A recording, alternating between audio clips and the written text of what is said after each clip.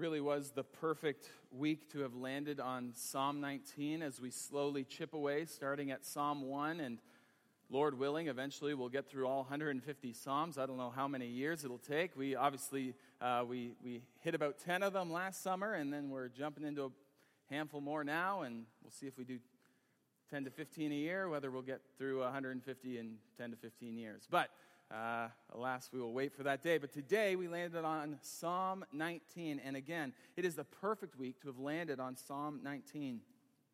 If you went on the internet this week or watched TV, you probably saw the first pictures that were released to the public of the James Webb Space Telescope. After more than 20 years of design and manufacturing, after over $10 billion, this telescope is now sending back pictures of the most detailed and far-reaching images in deep space that we have ever seen. And so you can see one of them. The projectors don't quite do it justice. It's pretty cool.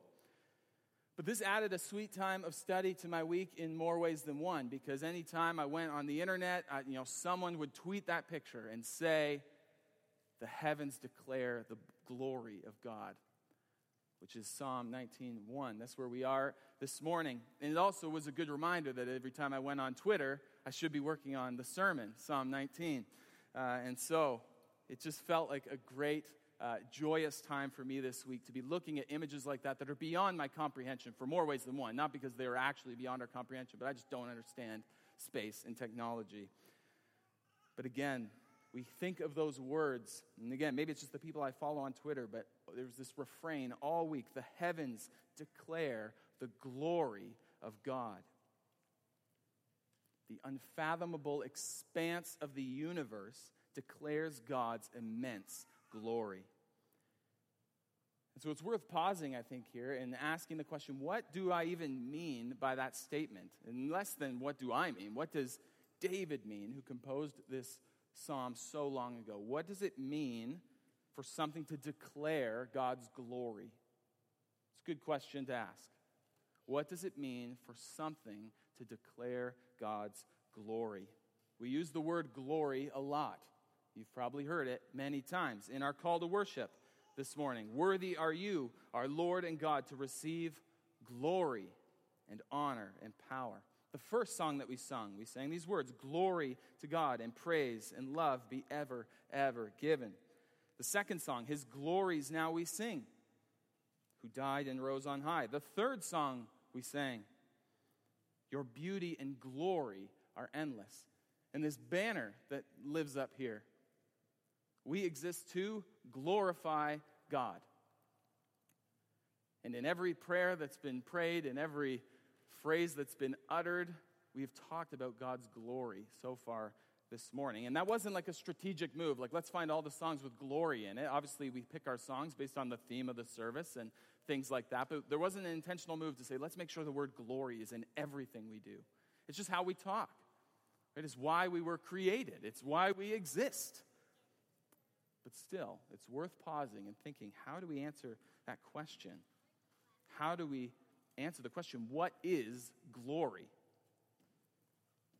It's a hard question to answer because more than a simple definition is the word glory. You can't really summarize it in a sentence. But Matt Papa, who is a songwriter, he wrote a lot of the songs that we sing here. He wrote a great book called Look and Live, and he attempts to give at least a starting point or a working definition of what glory is. He describes glory as the outshining of internal excellence. Okay, the outshining of internal excellence. Again, that's only capturing one facet of what glory is, but still, it's a facet worth paying attention to. The outshining of internal excellence. So you might think of Yo-Yo Ma playing the cello, Michael Jordan playing basketball, Da Vinci's Mona Lisa, Michelangelo's Sistine Chapel, Tom Brady throwing a perfect spiral. Matt Papa talks about how in a very small sense, when you watch someone do not just something that they've practiced a lot, not just something that they're good at, but something that they seem intrinsically wired to do, you might say, in a very small sense, you are seeing their glory. You're seeing the outshining of their internal excellence. But human glory, as grand as those examples I gave you are incomparable to God's glory. And God's glory is what Psalm 19 is about. And so I invite you this morning to take a step with me, one step maybe, down an endless road of considering what God's glory is. And I want to encourage you that even if we grasp just a minutia of God's glory, it will change us from the inside out. It is life-changing. So my prayer is that as we consider God's glory declared in his amazing creation, as we see God's glory disclosed in his perfect revelation, that it would lead us to have a far bigger view of God, and in turn allow us the permission to have a much smaller view of ourselves. And if we're honest with all of that, should lead us to humble confession. That is the beautiful and I believe life-changing message of Psalm 19. Now, if I had to summarize Psalm 19 in one sentence or one big idea, I would try it, I think, like this. Beholding the glory of God results in God glorifying godliness. It's a bit of a tongue twister. I read it slow, so it didn't feel that way, but a little faster. Beholding the glory of God results in God glorifying godliness. Okay, the alliteration is powerful this morning. So, every word there matters, because I think as we look through Psalm 19, the way it starts and the way it starts with God's glory and it ends with a God-glorifying life. That matters as we consider what the big idea of Psalm 19 is. Beholding the glory of God results in God glorifying godliness. You'll find that big idea in your bulletin, as well as our sermon points that we'll be working through as we go through Psalm 19. And so would you, if you haven't already, turn in your Bibles to Psalm 19. If you don't have a Bible this morning, you'd like to borrow one, we have Bibles over on the table over there. Feel free to pop up and go grab one. If you don't own a Bible, you can keep that Bible that you borrow. That is our gift to you. And you're more than welcome to grab one on the way out, again, if you don't have a Bible. But yes, if you could turn in your Bibles to Psalm chapter 19. Now, Psalms is the biggest book in the Bible, so it's your best chance of just taking a stab and getting it. If you just crack the Bible open halfway, lean a little bit to the front cover, you should find the book of Psalms. And we're in chapter 19. That is the big numbers that we see in our Bibles. And so you can go to chapter 19, and then I'll be reading the whole thing for us this morning. Once you have found it, would you stand with me as I read God's holy word? And as I read, as you're finding it and standing, I want to tell you, C.S. Lewis described Psalm 19 as the greatest poem in the Psalter, that is all the Psalms, and one of the greatest lyrics in the world. It's quite a claim from quite an author. The greatest poem in the Psalter and one of the greatest lyrics in the world. But that is high praise. It's not as high praise as the truth, which is this is God's word for us today. And so if you believe that to be true, when I finish reading, I will say that. This is God's word. And again, if you believe that, would you say, thanks be to God? Let's hear God's word from Psalm 19. To the choir master, a psalm of David. The heavens declare the glory of God, and the sky above proclaims his handiwork. Day to day pours out speech, and night to night reveals knowledge. There is no speech, nor are there words whose voice is not heard. Their voice goes out through all the earth, and their words to the end of the world. In them he has set a tent for the sun, which comes out like a bridegroom leaving his chamber, and like a strong man runs its course with joy. Its rising is from the end of the heavens, and its circuit to the end of them, and there is nothing hidden from its heat. The law of Yahweh is perfect, reviving the soul. The testimony of Yahweh is sure, making wise the simple. The precepts of Yahweh are right, rejoicing the heart. The commandment of Yahweh is pure, enlightening the eyes. The fear of Yahweh is clean, enduring forever. The rules of Yahweh are true and righteous altogether. More to be desired are they than gold, even much fine gold, sweeter also than honey and the drippings of the honeycomb. Moreover, by them is your servant warned. In keeping them there is great reward. Who can discern his errors? Declare me innocent from hidden faults. Keep back your servant also from presumptuous sins. Let them not have dominion over me. Then I shall be blameless and innocent of great transgression. Let the words of my mouth and the meditation of my heart be acceptable in your sight, O Yahweh, my rock and my redeemer. This is God's word. Thanks be to God. Amen. You can take a seat. We'll see this psalm is broken down for us very structurally. There's 3 sections to the psalm. We'll see creation, we'll see God's word, and then we'll see this response of confession and godliness. So our first section is composed of the first 6 verses that you'll see in your Bible, verses 1 to 6. And that section we'll consider under this bracket, God's glory is declared in his amazing creation. God's glory is declared in his amazing creation. Now, whether we're talking about a painting or sculpture or music or poetry or anything created, art is made for something. Maybe this is something you've thought about. Maybe this is something you haven't thought about. But art is created to display beauty in some way, shape, or form, or to display a message in some way, shape, or form. It's meant to reflect something. Art doesn't exist for its own sake. It doesn't create itself. Art is made for something. There is a purpose behind art. Art often has multiple motives. Right? Many people create art for the sake of their own glory. They write songs to become famous. Other times, we might look at artists who create simply to create. They want to create something beautiful. They want to display beauty. Many who create art or create anything dedicate their art to those who inspired them. Right? It's why there's thank you speeches at award shows, and it's why people put dedications at the front of books, and people want to dedicate their art to someone or something. And plenty of art is meant to be a mirror of other beauty. We think of love songs. It's meant to be a mirror. It's meant to kind of capture love. We think of a landscape painting. It is beautiful in and of itself, but it's meant to mirror the landscape that it was inspired by.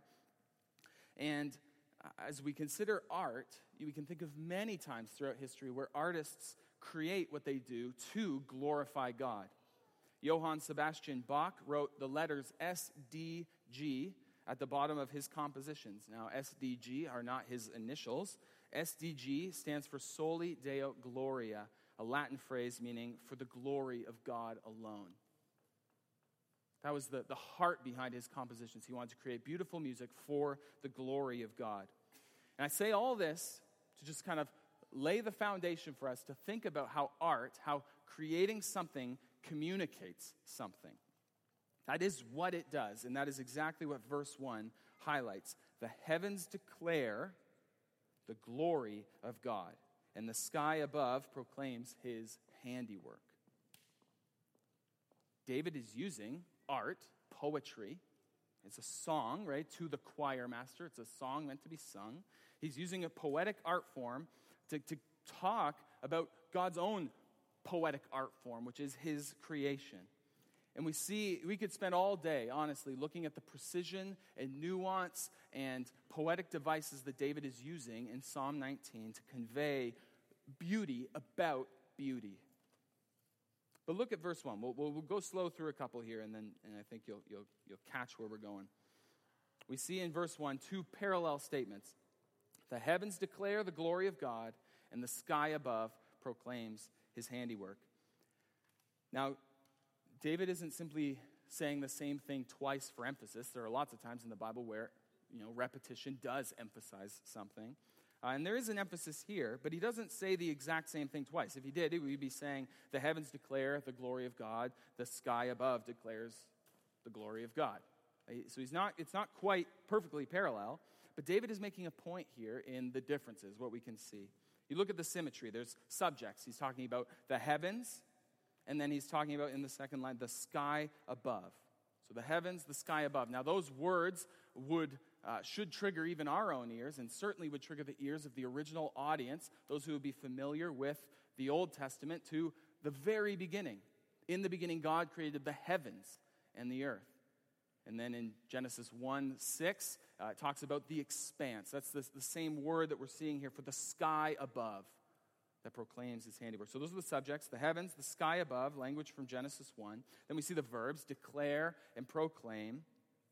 And then we see, what do the heavens and what do the sky above or the expanse proclaim or declare? Well, they proclaim the glory of God, and they proclaim his handiwork. So David is saying that God's handiwork, more than just one thing, all that God has created, again, taking us back to Genesis 1, thinking of his handiwork, which is all things that he has created, proclaims his glory. And so just as when we see a beautiful piece of art, we might ask, wow, who painted that? Right? Or we hear a beautiful, amazing song, we'd say, wow, who performed that? Or who wrote that? That makes sense to us. But we should also, when we see photos of the vast universe, when we see God's beauty in creation, when we see the expanse of the sky over an ocean, it should elicit the same response. It should elicit the same question: who made that? Created things communicate something. They don't simply exist. They communicate something. And that's what David is saying in this first verse here. That for the heavens to declare the glory of God, for the skies above to proclaim his handiwork, he is saying that creation declares God's glory. That's obvious. I know you're seeing that. But that is the outshining of God's internal excellence. And so David goes on in verse 2 with another similar kind of structure. He uses another parallel statement. He says, day to day pours out speech, and night to night reveals knowledge. So we see day to day, we see night to night, we see pours out, we see reveals, and then we see speech and knowledge. David is personifying the revelation of God, or how God has revealed himself to be.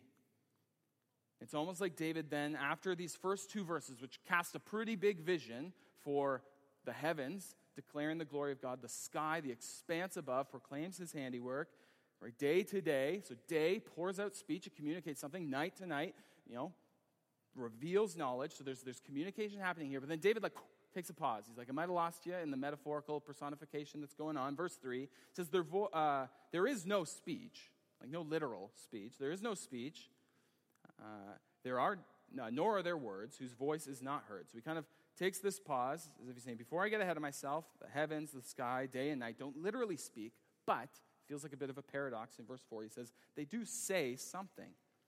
Verse 4, it says, their voice goes out through all the earth, and their words to the end of the world. So I think David is playing with that tension of creation communicates something, and then he's like, well, it doesn't actually say something, but I mean, it does say something. So it's kind of, I think that's how these you can kind of play with these verses on verse 3 and 4. But it's amazing to think about creation in those terms.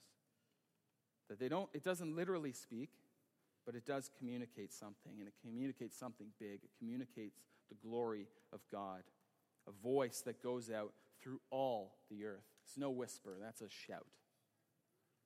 And David goes on to give an example of how God's glory is displayed in his creation, or in his handiwork. For us today, in 2022, we have the James Webb Space Telescope. David is working with a more primitive instrument, which is the King David Earth Telescope, his eyeballs. And so what he talks about when he gives an example of how the heavens declare the glory of God, he doesn't show a picture on the screen of, galaxies far, far away. He talks about the biggest, brightest thing in the sky, and that is the sun. And so that's what David gets into. As we look at the second half of verse 4 through verse 6, it says, in them, that is the heavens, the sky, day and night, he has set a tent for the sun. It's as if the heavens, the sky, is a tent where the sun lives.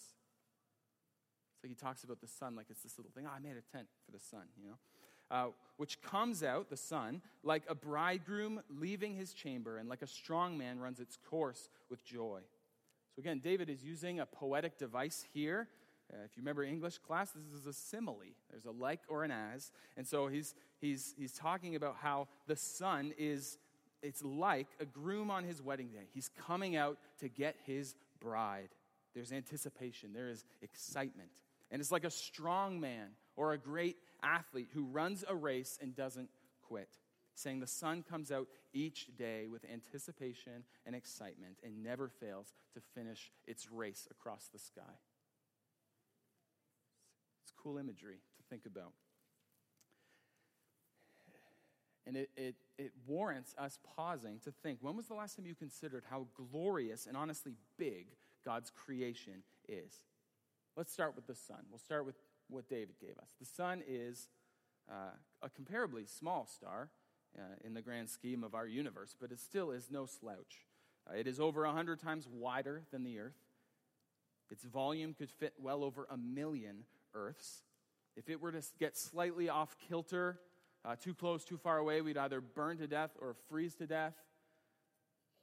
Right? We can harness the sun's rays for energy. Of course, it's a light source, it's a heat source for us, but we can't control the sun. And if you have a complexion like me, you know you can't stand outside for too long before this small star, which is 152 million kilometers away, before it burns you. That's crazy. Next time you go outside, today might not be the perfect day to feel it, but the clouds. But the next time you feel the sun, the hot sun, think about that.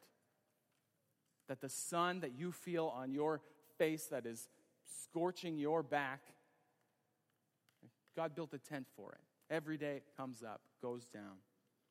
It's amazing to think about. The sun is overwhelming to us, but it is not overwhelming to God. He made the sun. He made the metaphorical tent that it lives in. We, as we grow, we build houses for dolls. We build houses for birds. We love building things out of Lego. As we grow into adults, we build homes. We build bridges. We build skyscrapers. Not personally, I've never built a bridge or a skyscraper, or a home. But we as humanity build these things. And the greatest minds throughout, and all of the knowledge we've gained throughout all of human history, and billions of dollars, amazingly, humans have built something so intricate, so precise, so powerful that it can see really far away. That's the telescope. And that is amazing. It is truly remarkable. But it's like that's the best we can do. That's what displays our glory. It's pretty amazing. But do you know what is far more amazing than that? Is God. He made everything. God's glory, his immense worth and greatness, it's on display in creation. That is the God we worship. He is the creator and sustainer. I say those words a lot. You probably say those words a lot, but think about those words. He is the creator. Right? Sustainer. How does that sun not, get too close, get too far away? God is big. And when we look at the observable world around us, we are seeing the outshining of God's internal excellence. We are in part, even in a small way, seeing his glory. And so we'll see that the point of Psalm 19 doesn't end there. It's not just about beholding God's glory. It does lead us somewhere, but let's not rush that point. Let's not rush into the implications of what this means. God's amazing creation declares his glory. It declares his worth and his creativity. His handiwork is on display for all of us to see, but this demands a very practical application, which is not the direct point of Psalm 19, but I think it's helpful for us to think about. To see God's glory in creation, you need to slow down. We live lives that are so busy and distracted that we're not even seeing God's glory on display in creation. And so take a walk. Don't put headphones in. Just listen to the sounds around you. Look at the sights around you. Smell the smells around you. Touch. Just sense and experience a sliver of God's glory, which is his creation. This whole basic sense, this revelation, God revealing himself through nature, is what theologians call general revelation. As in, this is how God has revealed himself generally to all humanity, for all of us to see. And this leaves all of us without excuse. That's what Paul would write later in his letter to the Romans, that we, all of humanity, we are to see creation and behold the Creator. We are to look at the art that is the world around us, and we are to say, wow, who made that? But we see that too is not the end of the story. God doesn't only reveal himself generally, he also reveals himself specifically, or what theologians call special revelation. And so this is what the second section, and therefore our section point of Psalm 19 as we work through it will be. And this is our second point. God's glory is disclosed in his perfect revelation. God's glory is disclosed in his perfect revelation. We see this section in verses 7 to 11, and it's packed full of descriptions of God's revealed will, or God's perfect revelation, how God has revealed himself specifically and specially. God has not just created the world and hoped for the best that we would figure things out. He has revealed himself through his word. And not in the voice, the actual voice, but still sort of ethereal voice that we think of that is proclaimed and declared in his creation. This is actual language, tangible revelation. And interestingly, look at how David describes God. Maybe you noticed it because I changed how I was saying it. In the first section of general revelation, David uses the generic word for God. Right? He says, the heavens declare the glory of God. So that's in that first section. But when he gets to God's direct and special revelation, which is his word, we see in our Bibles likely the word Lord in all caps. Whenever you see the word Lord in all caps as you read through the Old Testament, that is the Hebrew name, Yahweh, which is God's revealed name, how he revealed himself to his people. And in that name was it's his covenant personal name. And so with that name comes so much meaning. There's a lot of weight that comes behind that. Not because it's just the name of the Almighty God, but because in that name comes, again, if you were hearing the name Yahweh, you'd be thinking of all the promises that God has made throughout time. It's his personal covenant name. And so when we go from general revelation and we get here into special revelation, the name of God changes. It becomes personal because it's the name that God revealed for himself. And so David goes into great detail. He uses a number of different statements that are all structurally the same, and you'll kind of look through and you'll see there's a lot of redundancy, but it's like, and I've used this metaphor many times before, it's like when you turn a diamond. It's one diamond, but you turn it from different lenses, from different views, and you can see the different facets. Or when you watch a movie that shows the same story filmed from different perspectives. That's sort of what David is doing here. He's looking at God's word, God's revealed will, through a bunch of different lenses. And he describes it in different ways. You see, the first one starts, it sort of sets the stage for the whole thing. It says, the law of Yahweh is perfect. Now this law, when we see the word law, it's not just a list of do this, don't do that. The word that he's talking about here is the Torah, which we could talk about. Those are the first 5 books of the Bible, the books that Moses wrote. But it's not even only that, as if that wasn't enough. It's not only that. You may recall when we started this journey, this would be really working on your memory here, back last summer as we went into Psalm 1, we talked about the law of Yahweh, the law of the Lord. And what did we encounter when we thought about that as we considered what should be our delight, what we need to be meditating on day and night, is that the law, again, wasn't a list of do this, don't do that. It wasn't just a description of the 10 Commandments. It wasn't just a description of the first 5 books of the Old Testament. We said we could kind of say this word law was synonymous for instruction. And so when we encounter this word in verse 7, we could read it as the instruction of Yahweh is perfect. The instruction of Yahweh is perfect. It is reviving to the soul. And so the word of God, God's revealed will, the way he has revealed himself, breathes life into us. It is necessary. It is reviving to the soul. It is perfect. And it's why we at Heritage Grace Church need to be a word-driven church. We'd be crazy not to. If the God of the universe has given us his word, what fools we would be to try to let pragmatism or other things influence the way that we are driven.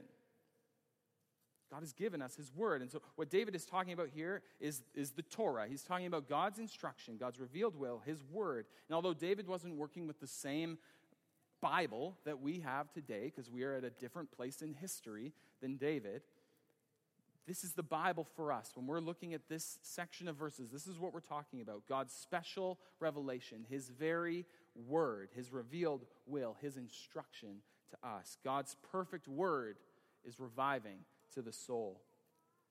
So David doesn't leave it at only half a verse. He goes on. He looks at those various facets, those different viewpoints over the following verses. We'll kind of explain as we go, but I would encourage you to study this week. We won't get into it in full depth here.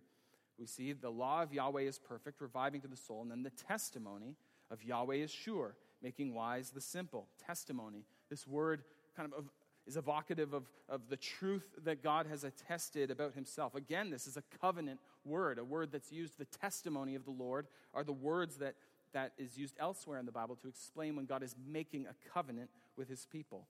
And it says, what about this testimony? What about this truth that God has attested about himself? Well, it makes wise the simple. Who are the simple? Us. Okay, it makes wise the simple human minds. We can't comprehend God in all his glory, but his testimony makes wise the simple. In God's word, there is wisdom. And we see, he goes on, the precepts of the Lord are right, rejoicing the heart. The commandment of the Lord is pure, enlightening the eyes.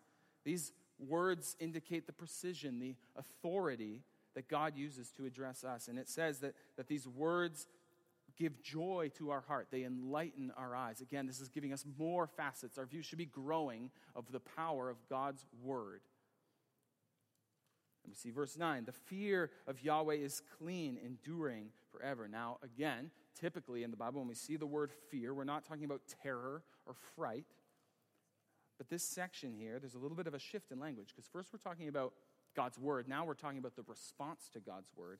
It emphasizes how we should rightly respond when Yahweh reveals himself, and that is with reverence, fear and reverence. And then finally it says, the rules of Yahweh are true and righteous altogether.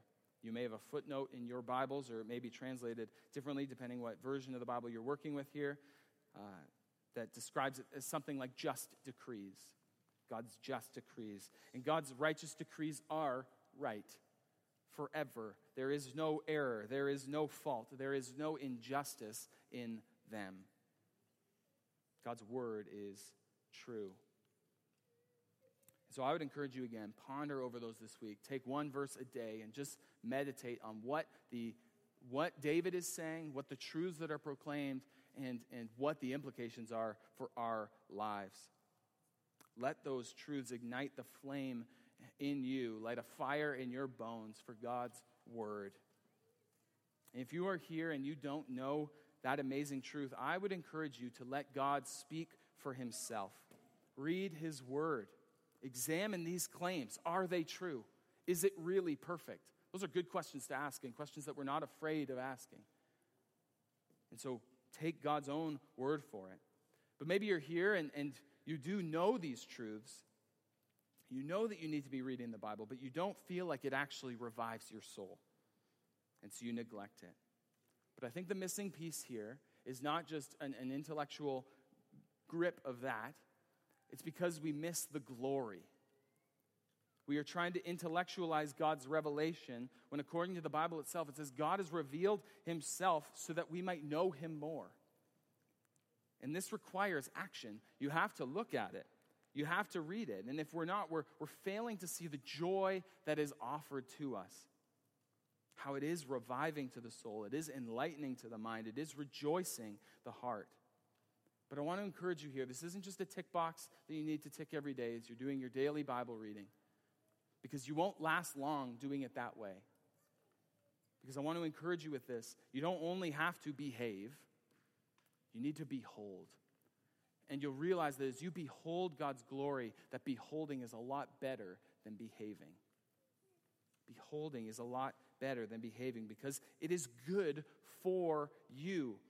It is good for you that the God of the universe, the same God who made the sun and 200 billion trillion, that's according to astronomy.com, stars, has revealed himself not just generally to you, he has given you his very word.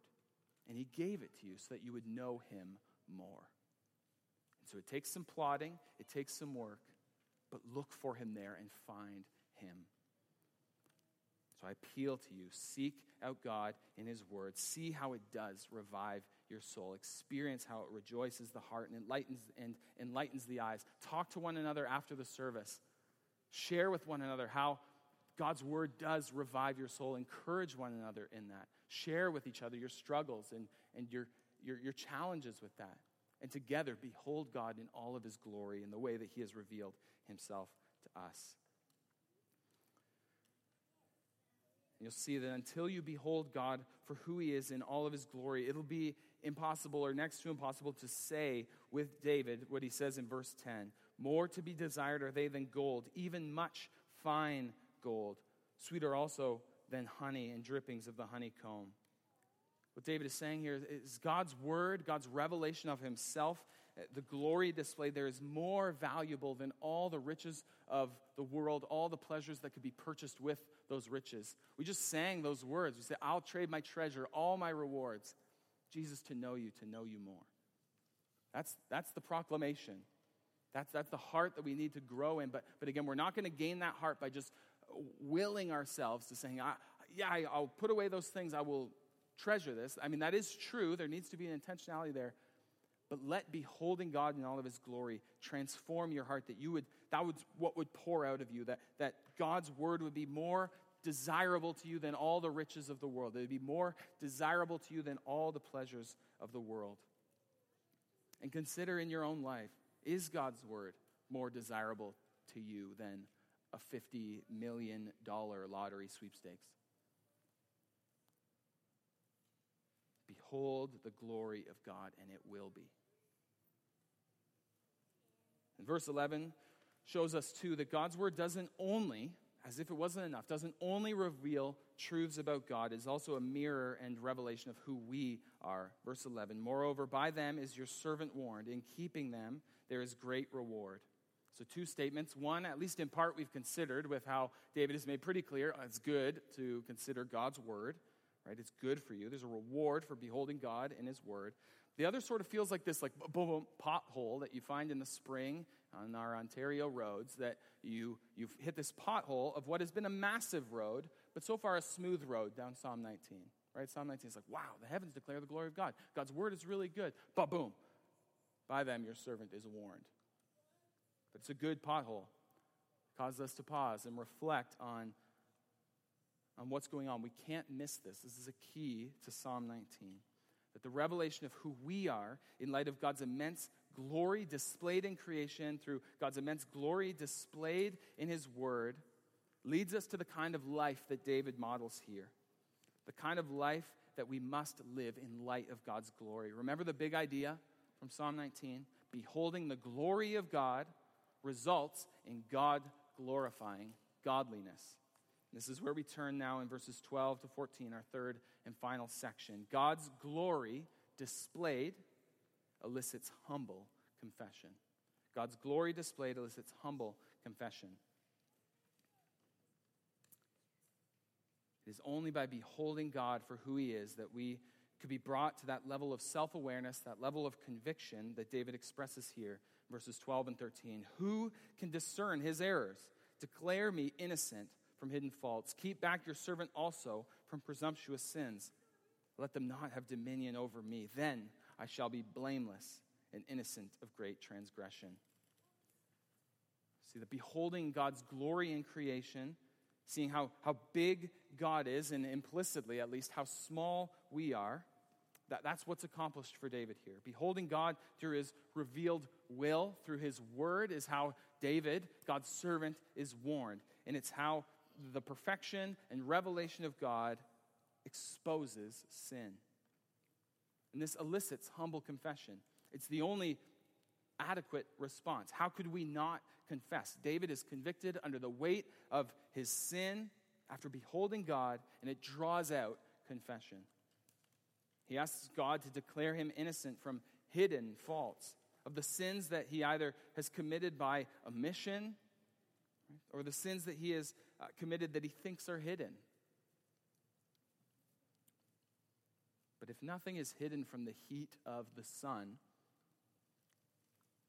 which has been created by an all-knowing, all-seeing God, nothing is hidden from God's sight. There are no hidden sins from God. And David asks that God would keep him too from presumptuous sins.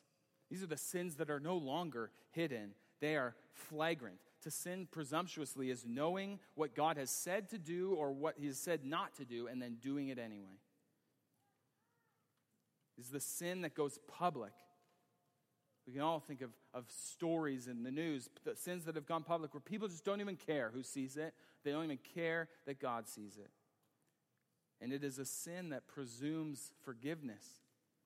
The sin that you, when you think you're hidden, do anyway, knowing that God can see you, but knowing that you could ask for forgiveness later. That is presumptuous. So David here is convicted. David confesses. And he does this after reflecting on God's revelation, both generally and specifically through creation, through God's word. And it's a helpful reminder for us. The conviction of sin and what must result confession of sin is the evidence of God's Spirit working in us. It's evidence of growing in godliness. To be a Christian is to be growing. J.C. Ryle wrote this: repentance toward God, faith toward our Lord Jesus Christ, holiness of heart and life, and love and reverence towards God's word. These are the real proofs of the indwelling of the Holy Spirit in a soul. Where he is, these marks will be seen. And these marks come from beholding God and letting him change your life. Because we see here that David is keenly aware of God's mercy. God's glory is displayed in all of his revelation. And his own characteristics, his own character is a revelation of his glory. And God is merciful. David is resting in the fact that even though God is impossibly glorious to our understanding and our minds, our eyes, and even though David falls short of the glory of God, as we all do, he knows that God and only God is the one who can declare him blameless, innocent of great transgression. So friends, I want to hold that same invitation to you today, that is the same hope that we hang our hats on here at HGC, that we could be counted as blameless, innocent of great transgression, even though we all have sinned. We all fall short of the glory of God. And this is through Jesus Christ, the only Son of God who came as a man, not in the way we would expect, but he came as a humble servant. But Jesus wouldn't be like David, who would be convicted as he beholds the glory of God. Jesus is himself the glory of God, God's revelation to man, the Word of God becoming flesh, dwelling among his people. This is exactly why John, the Apostle John, describes Jesus as the Word in John chapter 1. The Word was there at the beginning. Jesus is God. All things were made through him. And so the glory of God displayed in creation is the glory of Christ. And then in John chapter 1, we eventually come to verse 14, a well-known verse. And the Word became flesh and dwelt among us. And we have seen his glory. Glory as of the only Son from the Father, full of grace and truth. There is a progression for us here this morning. That we see creation, we see God's written word, and we rest all our hope in the living word. There's general revelation, special revelation, and saving revelation. It is Jesus who came not to be served, but to serve, to give his life as a ransom for many, to come and live a sinless life, to in himself be the very glory of God, not falling short, not being guilty of a hidden sin, not being guilty of presumptuous sins, but perfect in every way as God's word is perfect. And yet, even in his perfection, he would willingly go to the cross to die a horrific death for the sins of us, his rebellious creation. But he did this because he was motivated by love. That's what pours out of the heart of Christ for you. It's his kindness that took him to the cross for you. He died so that you might live. And the call for us today is to behold Christ, to see him in all of his glory, to let his kindness lead us to repentance, that we would turn to him, turning away from our sin and trusting in Christ alone for salvation, that we would come humbly confessing it, all that sin, all that we bring, that we would make a profession of our faith and trust in him alone. And if you are here this morning and you have never heard this or never responded in this way, do it today. Humbly confess your sin and trust in Jesus. Find rest in him. You can know the peace of being blameless, the peace of being at peace with God, who we have wronged because of our sin. You can be counted as innocent of great transgression, not because you got your act together, not because you were good enough, not because your grip on Jesus was tight enough, but because Jesus is strong enough. Jesus is perfect enough to save you. And that hope is sure because Jesus didn't stay dead when he died for the sins of the world. He defeated death itself. He demonstrated that God's perfect wrath against sin was satisfied. This is the gospel, that we could rest in that same hope. This is the good news for each and every one of us today. Certainly for you, if you don't know this truth, but also for all of us, brothers and sisters. We don't graduate from the gospel. We don't graduate from needing to behold Christ in all of his glory. Don't leave here today without beholding God of how he's revealed himself in his word. And don't leave here today without beholding the perfect sacrifice of Jesus Christ for you. It was at the cross where truth and mercy met. We see that Psalm 19 closes where it began. Remember in verses 1 and 2, God's glory is pouring out through the sky, through the heavens, through the day, through the night. And Psalm 19 ends with a prayer of David that what would pour out of him, the words of his mouth, the meditation of his heart, that what would pour out of him would be pleasing to God, that it would be God glorifying. So again, that's the bookend that we see in Psalm 19, the bookend that we see in our big idea, and the bookend that we need to wrestle with. It starts with God's glory, and it must end in a God-glorifying life. Look at verse 14. Let the words of my mouth and the meditation of my heart be acceptable in your sight, O Yahweh, my rock and my redeemer. God is our rock. He is our sure foundation. He is our redeemer. What a word, especially if you've been with us for any length of time. We just went through the book of Ruth, redeemer language saturating the whole thing. That amazing sacrificial love of redemption. He is our rock and our redeemer. He is strong and he is our friend. He created universes that James Webb Telescope knows nothing about, the galaxies that are just impossibly far out of reach. And he knows you by name. And he sent his own son to die for you. And so as we behold his glory, the prayer, the response that must be drawn out of us is not only conviction of sin. It's at least that, but it's not only conviction of sin, it's also confession of sin. Don't stop at conviction. Confess your sin. He is faithful and just to forgive. And don't even stop there. Have this prayer that David prays in verse 14 be your prayer. That as you behold the glory of God, your life would be transformed, that you would grow in God-glorifying godliness. The psalm begins with God's glory and it ends with a God-glorifying life.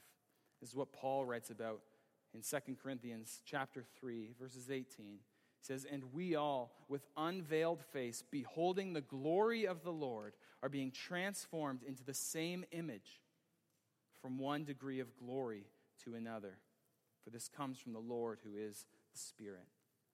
Saying by beholding Christ, we are becoming more and more transformed from that one degree of glory to another, into more and more into the image of Christ. And it's beholding God's glorious creation. It's by beholding God's glorious revelation of himself through the written word and the living word, which is Jesus Christ, that we have hope today. Let's pray. O God, our Father and King, we thank you that you who are beyond what our little brains can comprehend care about us, you love us, and you hear us. And so we do ask, Lord, that you would help us to behold you as we look to your creation. We ask that you would continue to reveal yourself to us through your word, that we would behold you and know you there. And we thank you for the gift of your Son, the revelation of the good news and hope that we can have today. That because he, the sinless Savior, died, our sinful souls could be counted as free.